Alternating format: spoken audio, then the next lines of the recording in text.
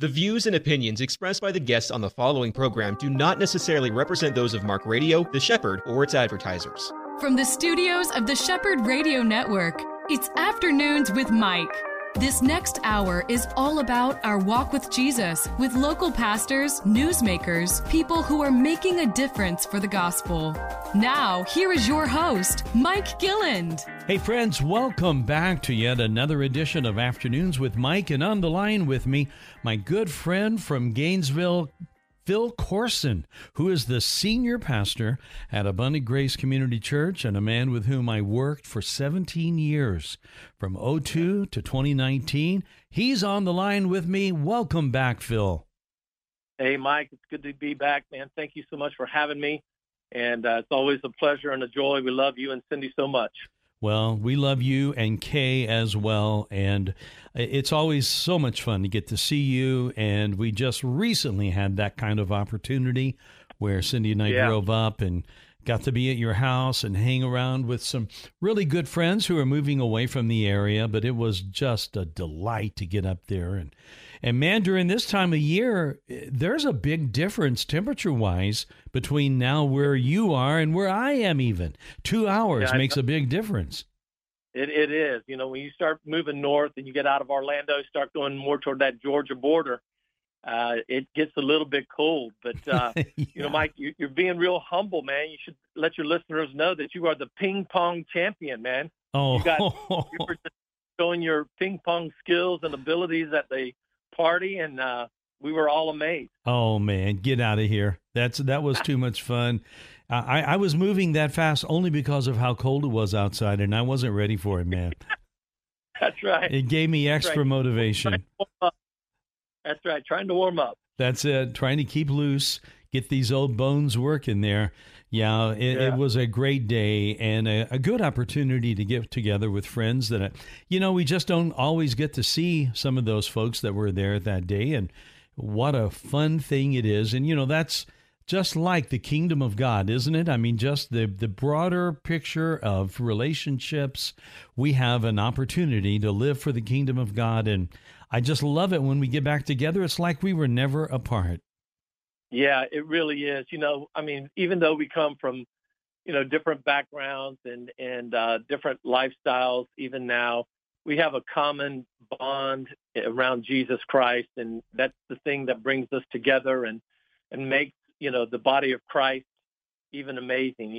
It's not uniformity, it's unity amongst diversity.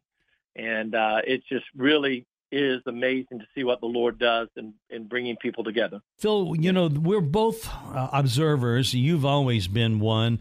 In fact, when it comes to sports, you get to, you watch things from a different perspective than do I. You're much more aware of things that are going on in the sports world. So when I want an opinion about something, you're the first person that comes to mind. But you're also one that watches the news in general. And was Monday night's caucus in Iowa, was any of that a surprise to you, or did you see that one coming? No, I think everybody saw that one coming. I think the big question was that coming into it would Trump get over 50% of the vote? Yes.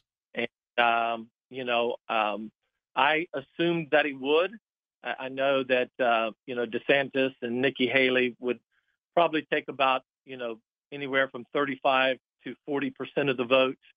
And then the other guy, he would take probably anywhere from 4 to 6% of it, and then the remaining part. So I kind of thought he would take over 50, and I think he ended up with 51 or 52%. Yeah, which was a very strong showing. The media is always going to try to drive an opposite narrative. Most people are not listening to mainstream media today anyway, so they don't trust them. I think you're right. I think there's a bunch of people that are rather fed up right now, not only at the mainstream media, but also our own government. It just seems every day. I mean, the latest thing that, honestly, Phil, it almost gave me a headache when I read it about this attempt by the current administration to bring on people with some what would be described as fairly serious problems emotionally and maybe even intellectually, I'm not sure, and bringing them in as airline controllers. I mean, what air traffic controllers? What could go wrong with that, Phil? Yeah. Once you have the mindset that it can't get any worse or it would not get any more crazier, and then things like that begin to happen, and you just begin to just scratch your head. I don't understand it. This is where, Mike, we believe that God is sovereign and He's in control of all things, and that He knows more than we do. And so in this process, I just trust that the Republican House will be able to stop some of this craziness that he's trying to attempt to do.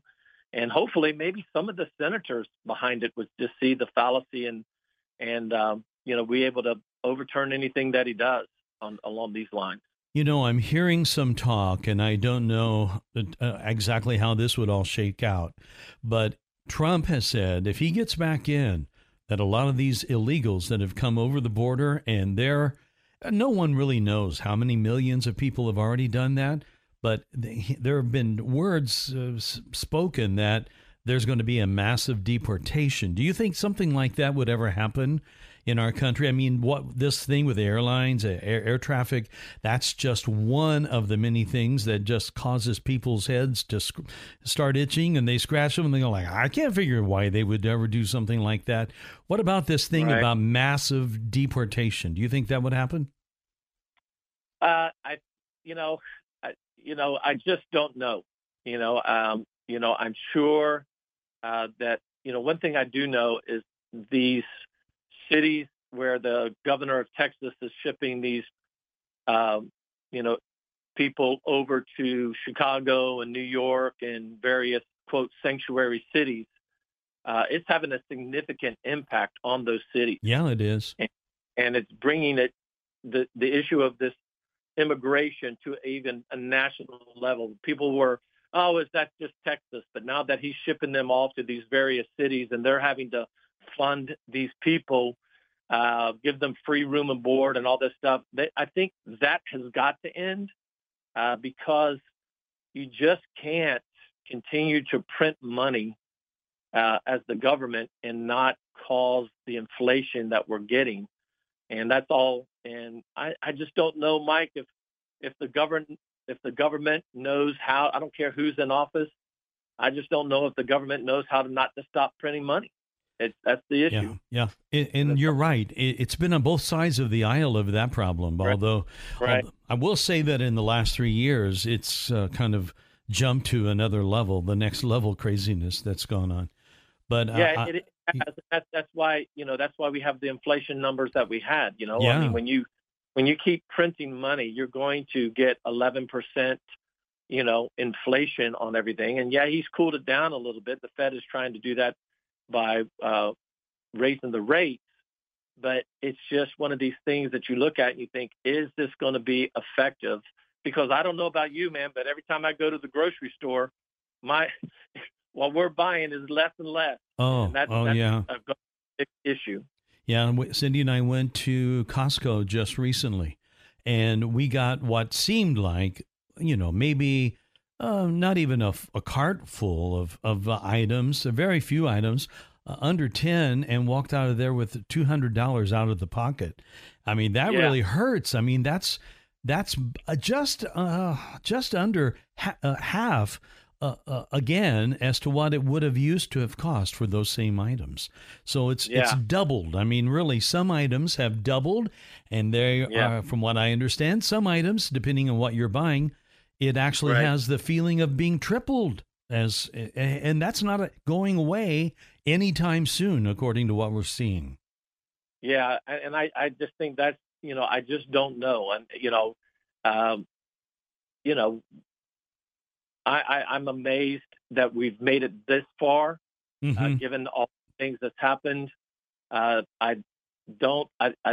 think the printing of the money is propping up the economy, but eventually it's got to give, one way or another. People are going to start losing jobs. People are, the things that I'm reading as far as people using their credit cards more and more, things along those lines because of everything being so expensive. It's heartbreaking, as we watch this take place. And I know personally, my wife and I are trying to bring up, making sure that we are saving money and preparing for the unknown, but we'll see what, I think this 2024 election is going to be a big election.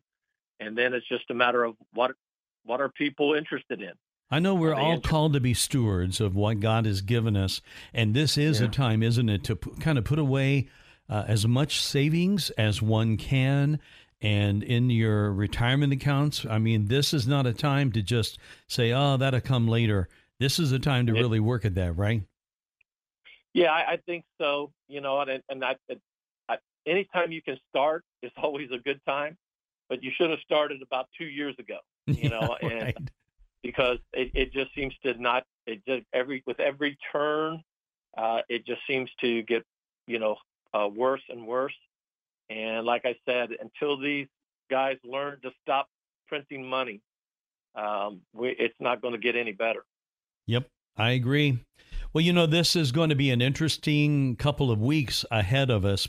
Next Tuesday, another major stop. New Hampshire's primary will take place. Then just a couple of weeks later, it's going to be South Carolina's turn. And those two, added with Iowa, make up like those early three. And there's a lot of changes traditionally that happen after these three. Any thoughts that you have going in? Do you see any surprising changes? Do you feel that the former president is in firm grips of everything going forward, or do you think there's room for a surprise?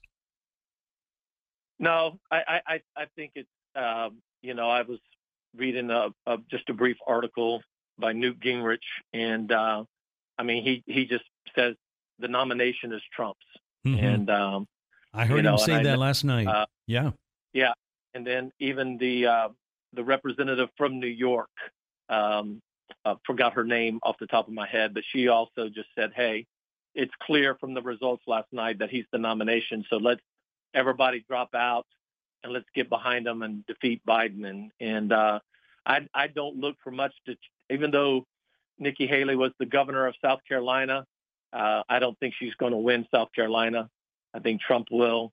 And I think the same thing goes with DeSantis in Florida. I mean, I think Trump is just, he's just got a good working machine, and people tend to love him and get behind him. So it's going to be tough for anybody to come in, and I think he is clearly the front runner for the Republicans. What advice do you have for believers who may not would not think that he would be their first choice, but if he is indeed the nominee, what advice do you give people to consider as to how they should mitigate all that? Mike, that's a great question.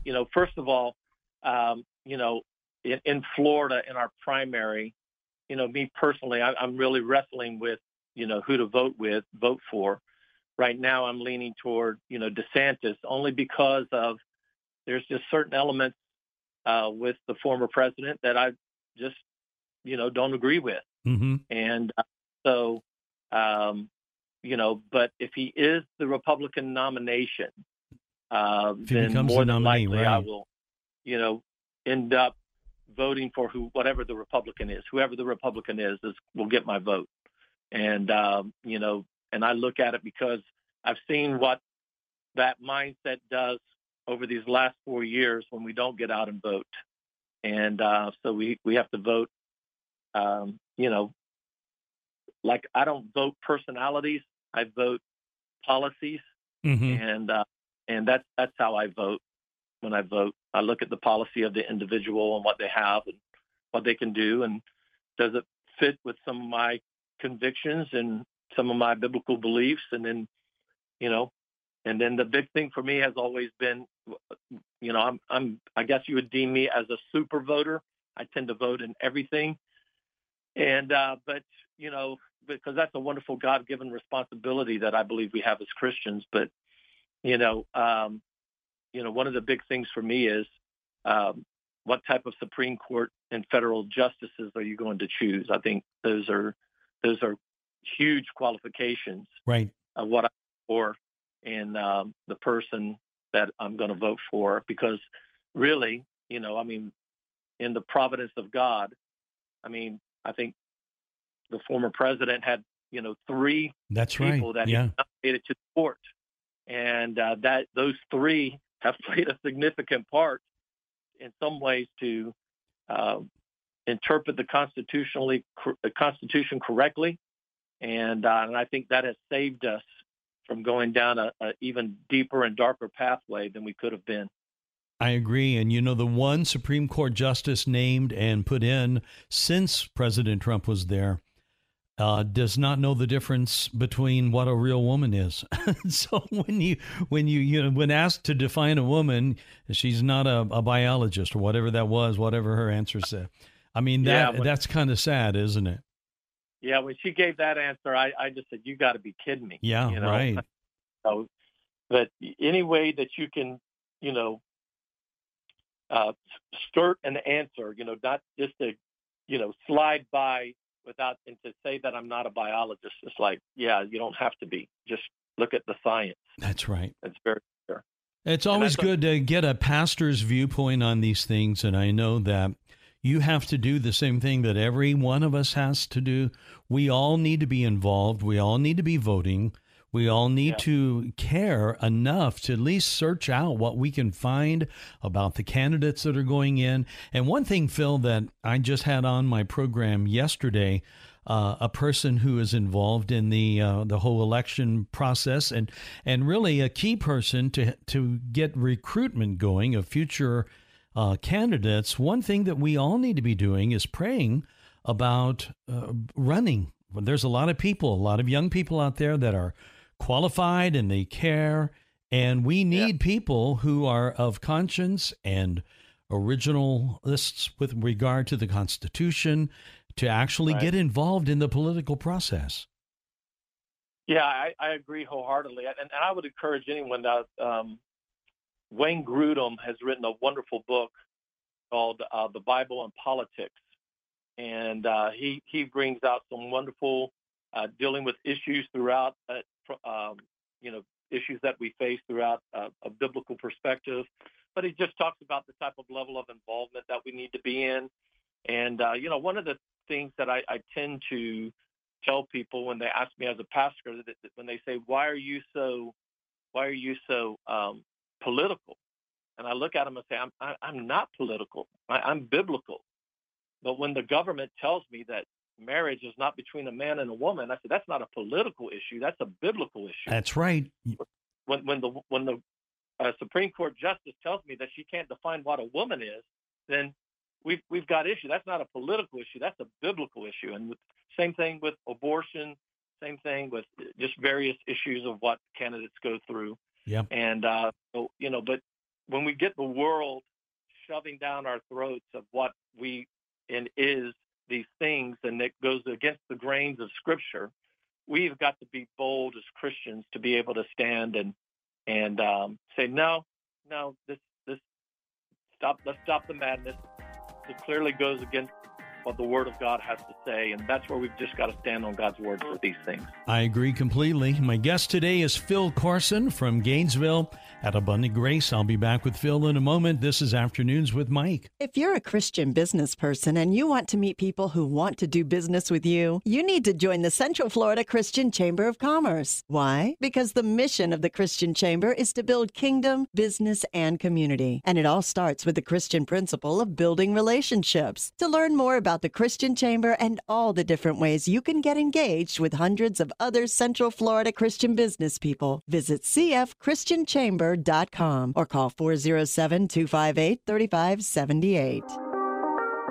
My good friend Phil Courson is he's huddling down in the cold up there in Gainesville. But those poor people in Iowa, I heard one report that the wind chill factor, get this, -40. Wow. And they're going out voting. Yeah, I was going to say those people braved the cold, and to go out and do what they did was amazing. That is serious commitment right there. Phil Courson, in addition to being the lead pastor at Abundant Grace in Gainesville, also as part of the leadership of an organization of churches called Grace Partnership. And I know you have an upcoming conference. Yes, we do. We are very excited about our conference. We, as Grace Partnership, as a movement of churches, we have an annual conference in February. And this year it's February 22nd through the 24th at Metro Life Church in Orlando, Florida, or Castleberry, Florida. Right. That's right. My church. And unfortunately, I'm going to miss the first part of that. Hoping to get there by Friday night, but I have the NRB in those same days. Can't believe what this conflict that happens on that. But I know you're excited about this particular event, and you've got a special guest. Tell us about him. Yeah, we really do. This year, our theme is on, it's called Bold, Entrusted with the Gospel. And we are just felt like the Lord really is calling us as Christians and as churches to be bold. And what we're going to do is talk about the difference between being bold and being courageous. So many times they're used synonymously, but there is a difference between the two. And we're going to talk about that. I mean, Proverbs 28:1 talks about that the righteous are as bold as a lion. 1 Thessalonians talks about that we've been entrusted with the gospel of Jesus Christ.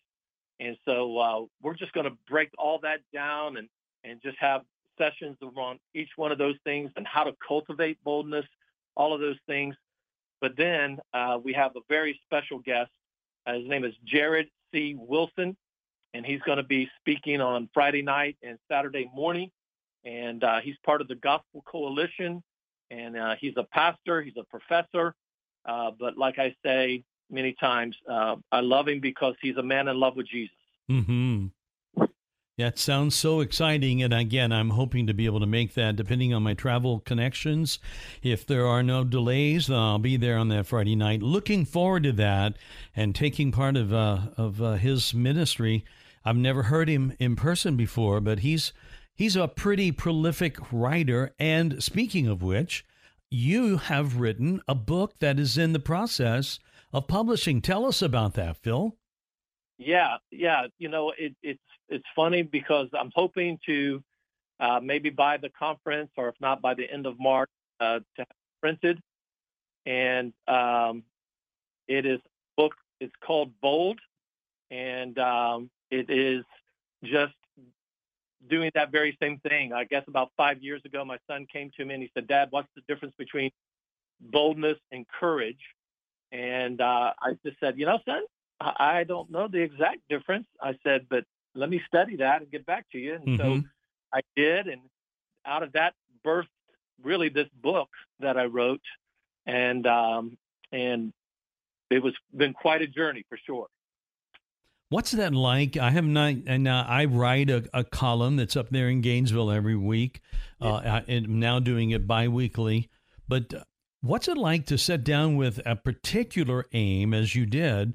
Because I remember you telling me initially, it was a very clear direction that you felt the Lord was giving you through that conversation with your son. And then you actually have a one-word theme that you're writing it on. What was that like, that process of writing?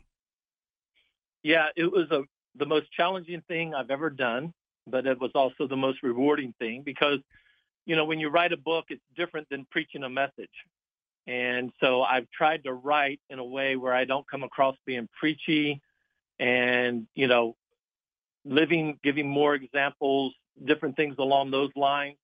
And but it was really a fun experience because as I began to look into the difference between boldness and courage and why we need to, as Christians, stand firm in the face of intolerance. Mm-hmm. It's just really going to be, I think, a challenge for us because I just see not just Christians, but even churches and pastors that are not being bold. They're just kind of like, well, I'm not really going to take a stand on this issue, or I'm really not going to say anything because I don't want to be canceled. In the cancel culture we're in, I deal with that a little bit. You don't want to be labeled intolerant or ignorant or any of these things, but that's not the way Jesus said was going to happen to us. Mm-hmm. He said, hey, you follow me, and, if they did it to me, he said, they're going to do it to you. And so we just might as well anticipate that whenever we take a stand for anything, or we're being bold out there sharing the gospel, the good news of Jesus Christ, get ready to be persecuted. Those things are going to happen. Now, when you were writing this book, did you ever have one of those moments that I read about a lot where it's like writer's block kind of sets in and you go, all right, now what do I do from here? Did that happen to you? If there was a writer's block, but it was a different style. I didn't know what to do. What I did is I wrote it, and then I read it, and then I'm like, oh, this is terrible. Let me read man. So I just like, oh, this is terrible. Let me rewrite this again. And so it wasn't writer's block, but when I did, what I would do, and why I think it took so long to write it is I would walk away from that chapter for a period of time. 2 weeks, a month, whatever. And then I'd come back with fresh eyes on it, and I'd read it again, and then I was like, oh, but I can change this, and I can add this and do this. And that's why it took so long. So it was more of not writer's block, but just writer's frustration, I guess is the big thing. Yeah, you were just constantly tweaking it then, huh? Yeah, I really was. And so, chapter 1 in the book is I deal with the difference between boldness and courage, and talk about that. Chapter 2 is I say, and I introduce us to our inner coward. We all have an inner coward, and I use the story of Peter and his denial of Jesus. And so our inner coward, I define our inner coward as the spirit of fear that tempts us to deny Jesus and his word. Wow. And that's what the inner coward is. I don't think I've ever heard that term before. Yeah, well, I came up with the term. I've never heard it before either, but we all have that inner coward inside of us. And so then I wanted to define what is this inner coward, and that's where I said it's that spirit of fear, and then that it's going to tempt us to deny Jesus and deny God's word. And we're all faced with it, and we're always confronted with this idea every day of what are we going to do? Are we going to stand on God's word and on his promises when we're attacked? Are we going to acquiesce and just kind of not even be courageous and not even be bold in the midst of it? And then the third chapter is overcoming your inner coward. And then chapter 4 is what I call it compassionate boldness. And I say that's an oxymoron. It can seem like an oxymoron, but it's not. And I use the passage out of Peter where he talks about be ready to give a defense for your faith when people ask, but do it with gentleness and respect, because boldness is not harsh. It's not arrogant. It's standing firm on the gospel and preaching the truth and not trying to, quote, win an argument and beat people over the head and things along those lines. It's just sharing the truth of Jesus Christ and the gospel message. And so that's what chapter 4 is. Chapter 5, I talk about cultivating boldness and use the passage out of Ephesians 6, where Paul says to the Ephesians church, pray for me that the Lord would grant to me boldness to be able to speak with my mouth the words that I need. And I talk about how we can cultivate boldness in our own heart and life. And then the last chapter, chapter 6, is called A Bold Message. And it's a message that Jesus preached. It's the message that we as Christians must preach, and that is when he says, I am the way, the truth, and the life, and no one comes to the Father except through me. That's a bold message. When you preach that message or you tell someone that, man, sparks are going to fly, so we got to be ready. You know what I love about it? Even your description, it's very clear, Phil, that you have lived this, you have felt it, you've carried this word. I mean, for you to just be able to, off the top of your head, rattle out what you've just done, that lets me know that this is something that's burned deeply within you. Well, Mike, as pastors, we have, this, brother. I mean, you were here with me. You have stood in the gap with me. You are, when I think of bold men and women, man, and bold pastors, you were right there on the forefront, man. I mean, you never backed down. You always stood, even when tempted, as I said, tempted to deny Jesus or his word. You never did, man. And so been around people like that my whole life. It's been ingrained in me. And we've seen the faithfulness of God and Jesus over the years and how he transforms us and transformed people. And we just cannot acquiesce to the world, and it's what they're communicating. We've got to be bold men and women for Jesus. I love it. I agree with you completely. And how cool is it to see a lot of young people that are the next generation coming up and doing that very thing? They're living it. They're working it. God's using them. I think of my own son-in-law, Chris Jesse, who now leads Metro Life Church. I see him in that category. He's bold. Yes. He's courageous. He is one that I think is going to be a difference maker. And that's what we need to believe for him. We need to have people in our churches. And thank you for this word. I can't wait to read the book, man. Sounds like it's going to be wonderful. Yeah, I think it's going to be good too. I'm just kind of, okay, Lord, I'm writing this out of obedience. I don't know if anything will come of it. I mean, we'll see, but I'm just grateful for the opportunity. I felt like the Lord really wanted me to write this, and I'm doing it out of obedience, and we'll see what happens with it from there. But yeah, man, when it's all printed, Mike, you'll get a free signed copy from me, man. Oh, man. Okay, I'll take it. I'll read it. It sounds awesome. Now, before we go today, I know that you had a missions trip recently. It was about a month or two back, and it was to Colombia, and you were able to go down there with a bunch of other pastors, and these are people that are related to Grace Partnership, right? Yes.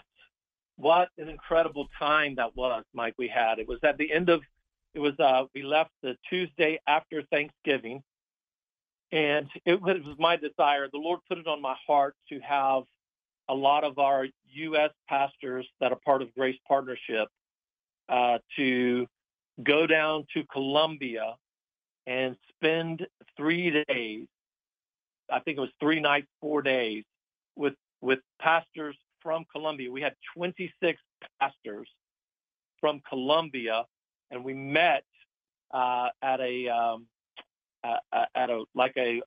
Airbnb type home, and they stayed there. We stayed at another location, and then we'd meet together all day and just sit around, not teaching, just praying for each other, taking on topics of what pastoral life is like, and how do we make sure our marriages are in a good place, and our children, how are we caring for them? And, it wasn't a typical conference. It was just a retreat where we just sat and talked and prayed and just got real with each other. And so we had, I think it was 6 of us U.S. pastors and 2 wives that came down, and just had 4 days together. And then when we left on that Saturday, all my desire was to have the retreat. And then once the retreat was over, then every pastor go to a church that is part of Grace Partnership in Colombia and preach at that church. And so we were in Bogota, we were in Medellin, we were in Barranquilla, we were in Soledad, I was in Rio Hacha. So we just kind of like hit every part of not Bogota, but of Colombia, and just preached on that Sunday. And what my prayer was is, Lord, use the U.S. pastors to go and not only be there, and we learned so much from our Colombia brothers, but then as they're in these churches, give these pastors a heart that they can take it back to their church here in the States and really carry that banner of what the Lord is doing down there, and then connecting relationally with each other. And it was just a beautiful experience, because that's what Grace Partnership is about. We're about caring for pastors and churches. And so that's our mission. We're there to equip, but we're there to care. And I've been well cared for by pastors that, Danny Jones, who invested into me when I was a young pastor. And I really feel that that's a calling and a mission that the Lord has given me, because I've been given so much from men who've poured into my life in my early years. For me to be able to go down and invest into these Columbia pastors, and then still me to learn from these guys, and they inspire me. It's just a wonderful gift from God, and we had a fantastic time. Sounds like you did, and I know that that kind of impartation, when these pastors there in Columbia, when they get a visit from American guys like you, there's no doubt about it, Phil. Our lives, we've been given a richness of experience, and God's given us this wonderful background and opportunities in learning theology from places like RTS. I know that you're one of the most well-read men I know. And you know books like nobody else. And when they get around you, I'm sure that it's like getting to really be blessed from God in a real direct way. So thank you for doing that. Oh, man, it was a real joy. You know, Mike, and the great thing is, this is what I love about the people of Grace Partnership churches. You know, we wanted to make sure that because, you know, these Columbia pastors, man, many of them don't take vacations. They don't give time, get away. That whole Latin culture, work ethic is strong and alive in these guys. And they're there laboring every day. And so for them to take 4 days off and just to come and relax and just be in a setting like that, you know, would cost them. And the people of our Grace Partnership churches, I think they gave I think it was costing about $450, $500 per Columbia pastor for those days that we were there. And I think all our churches, they gave over like $13,000, $14,000. Wow. We bought books for them. We just in Spanish, we did so many different things because of the generosity of the people in Grace Partnership churches. Well, that's so great. Well, I wish you the best. I look forward to seeing you at the conference, even if it's for a session, but I'll get there at least for that. And thanks for being my friend, Phil Courson. Hey, man, Mike, thank you so much. Thanks for taking the time and having me on, man. I really appreciate it. And look, if you're interested in coming to the conference, the Grace Partnership Conference, you can go to gracepartnership.net. And then right there on the conferences, you can sign up. Jared C. Wilson is just a fantastic speaker. We're going to have a great time, and we'd love to have you with us. All right. Well, we'll be right back right after this. Join host Mike Gilland for The Shepherd at Work every Saturday morning at 10:05 a.m. You will be introduced to a marketplace leader that will help you learn to walk out your faith wherever you live and work. The Shepherd at Work is sponsored by the Central Florida Christian Chamber, building kingdom, business, and community throughout our area. That's The Shepherd at Work, this Saturday morning at 10:05 a.m. Okay, we're going to move for this segment down the highway a little bit, down toward Ocala, and actually in a community called Oxford. And that is where First Baptist Church and Pastor Andrew Krop, they bring a program to our Shepherd listeners in that area every Sunday morning. And it is a joy to have Andrew on. How are you today, my friend? I'm doing great. Thanks, Mike. Thanks for having me on. It's always a joy to be with you. Well, I feel the same, and, you know, I'm really excited to have you back on the program. I know you've been up here at our studios before. Today we're talking over the phone, and, been talking with a lot of folks this past couple of weeks. We're still in that early stage of this brand new year that's going on. And, you live in one of those areas. Oxford is literally adjacent to one of the biggest retirement communities in the nation, probably, I think arguably, the most well-known and talked about, and that would be the Villages. And you're right there. I mean, right by it. I mean, I don't know how far the church building would be from what would be the boundary line of the Villages, but, you live in this area. And how is this new year being kind of planned out, and what are the things going on in the Villages area for 2024? Yeah. You're right. We're in a unique place where the Villages is right on our doorstep. We could take a short walk from our campus, and we'd be right at the old Villages Charter School campus. The big things going on for the Villages is they're expanding. south quite a bit. So they've opened up a new charter school campus about 30 minutes south of us, and they're continuing to expand the villages as well. And the way that impacts our church is, since not a lot of people know where Oxford is, but they know where the Villages is.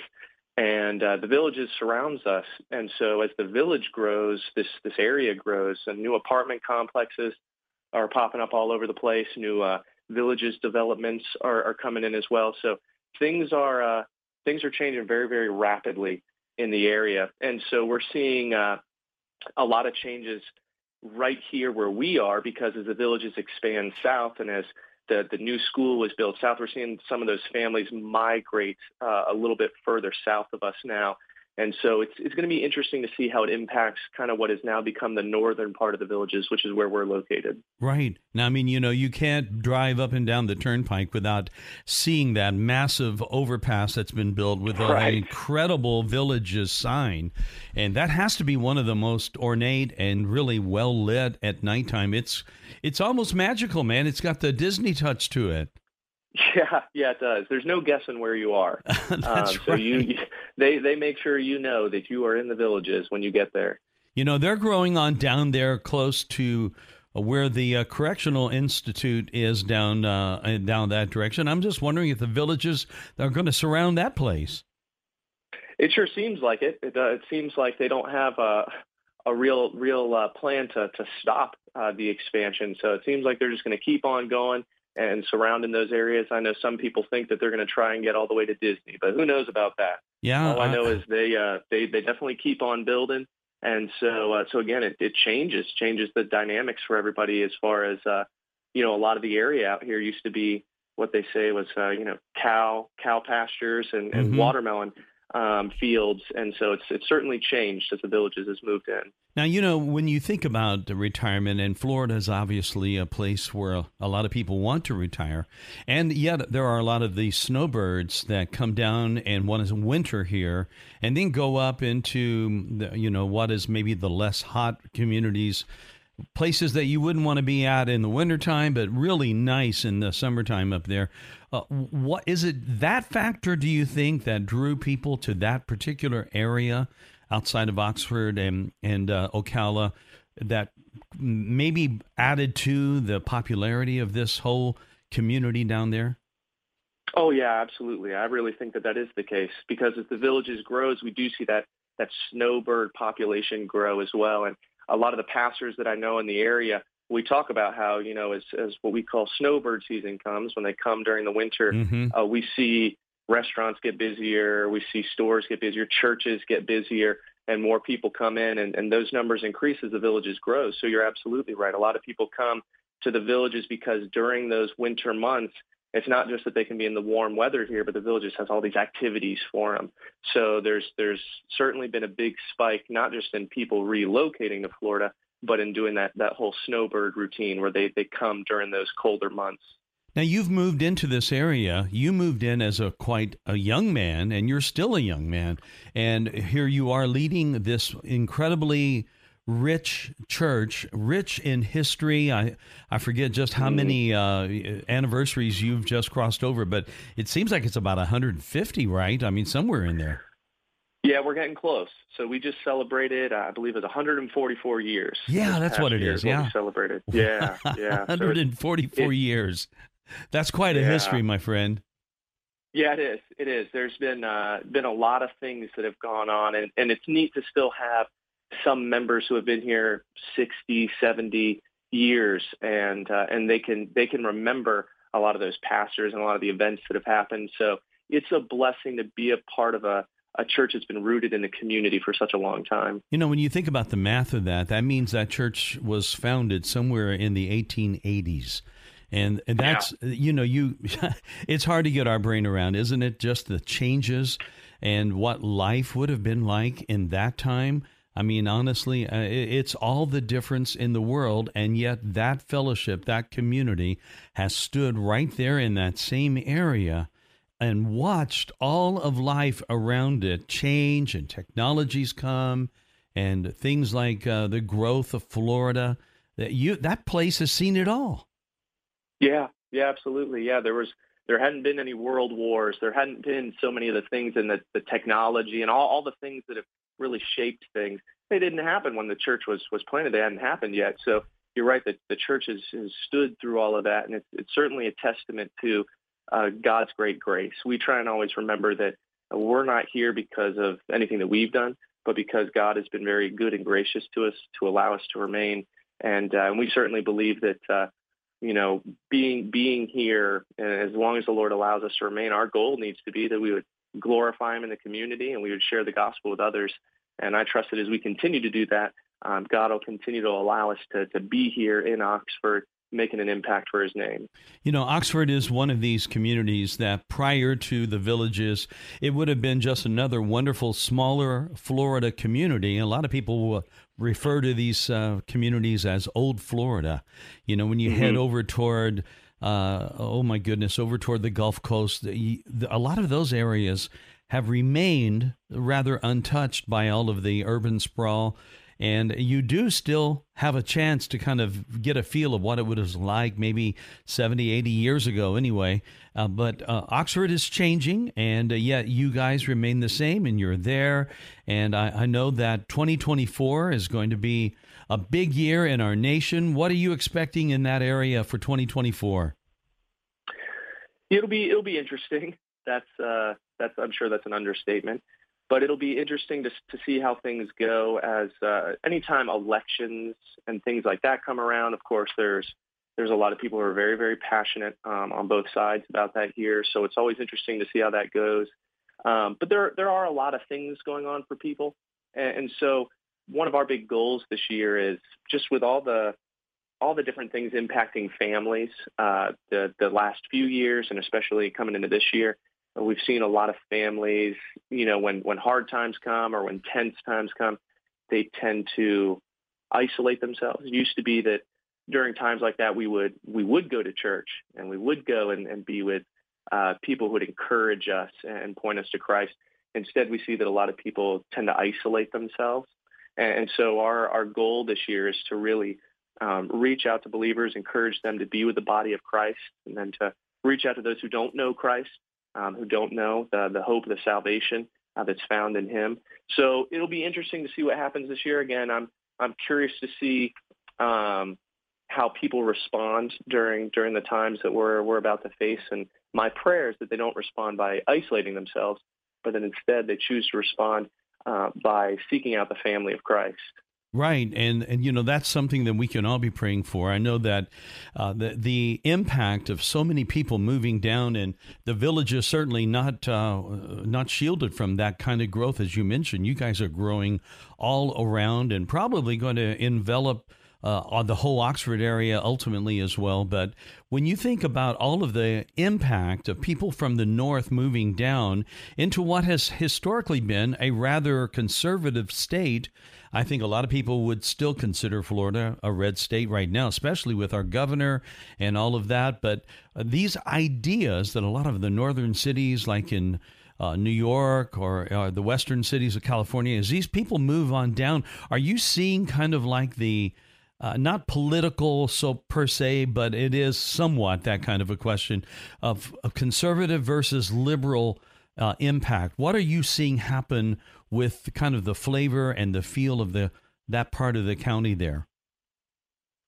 Well, I've been surprised that where we are, because we've seen a lot of that increase of population around here, and I've been surprised that I haven't yet seen there be an increase in the tension. In the years that I've been here, there's always been people on both sides.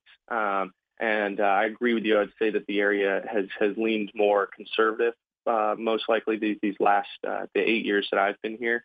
But even so, there are people on both sides. And so especially during elections, things can be pretty tense. I am curious to see as a new election comes up, does that change? Has there been that big of an increase on either side that things become more tense? Again, there's always been people very passionate. Things have always been cordial here, and I certainly pray that they remain that way.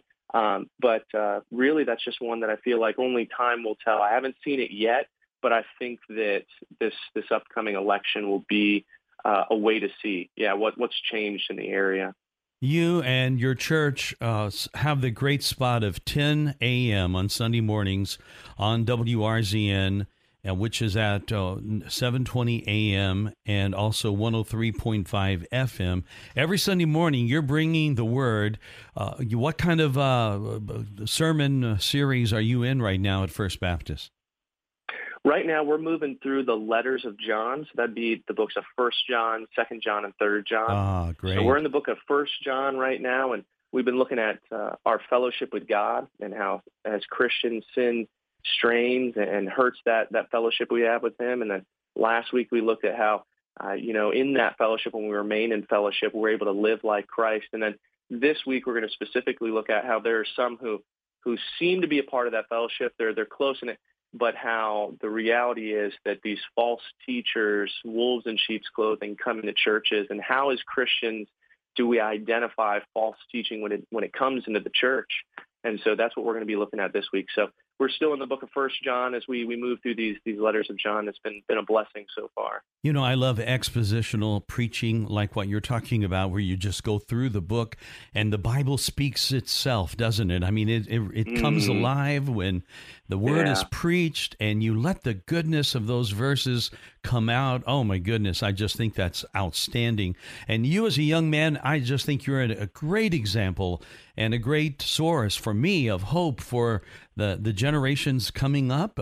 You've got that going on. You've been there 8 years already.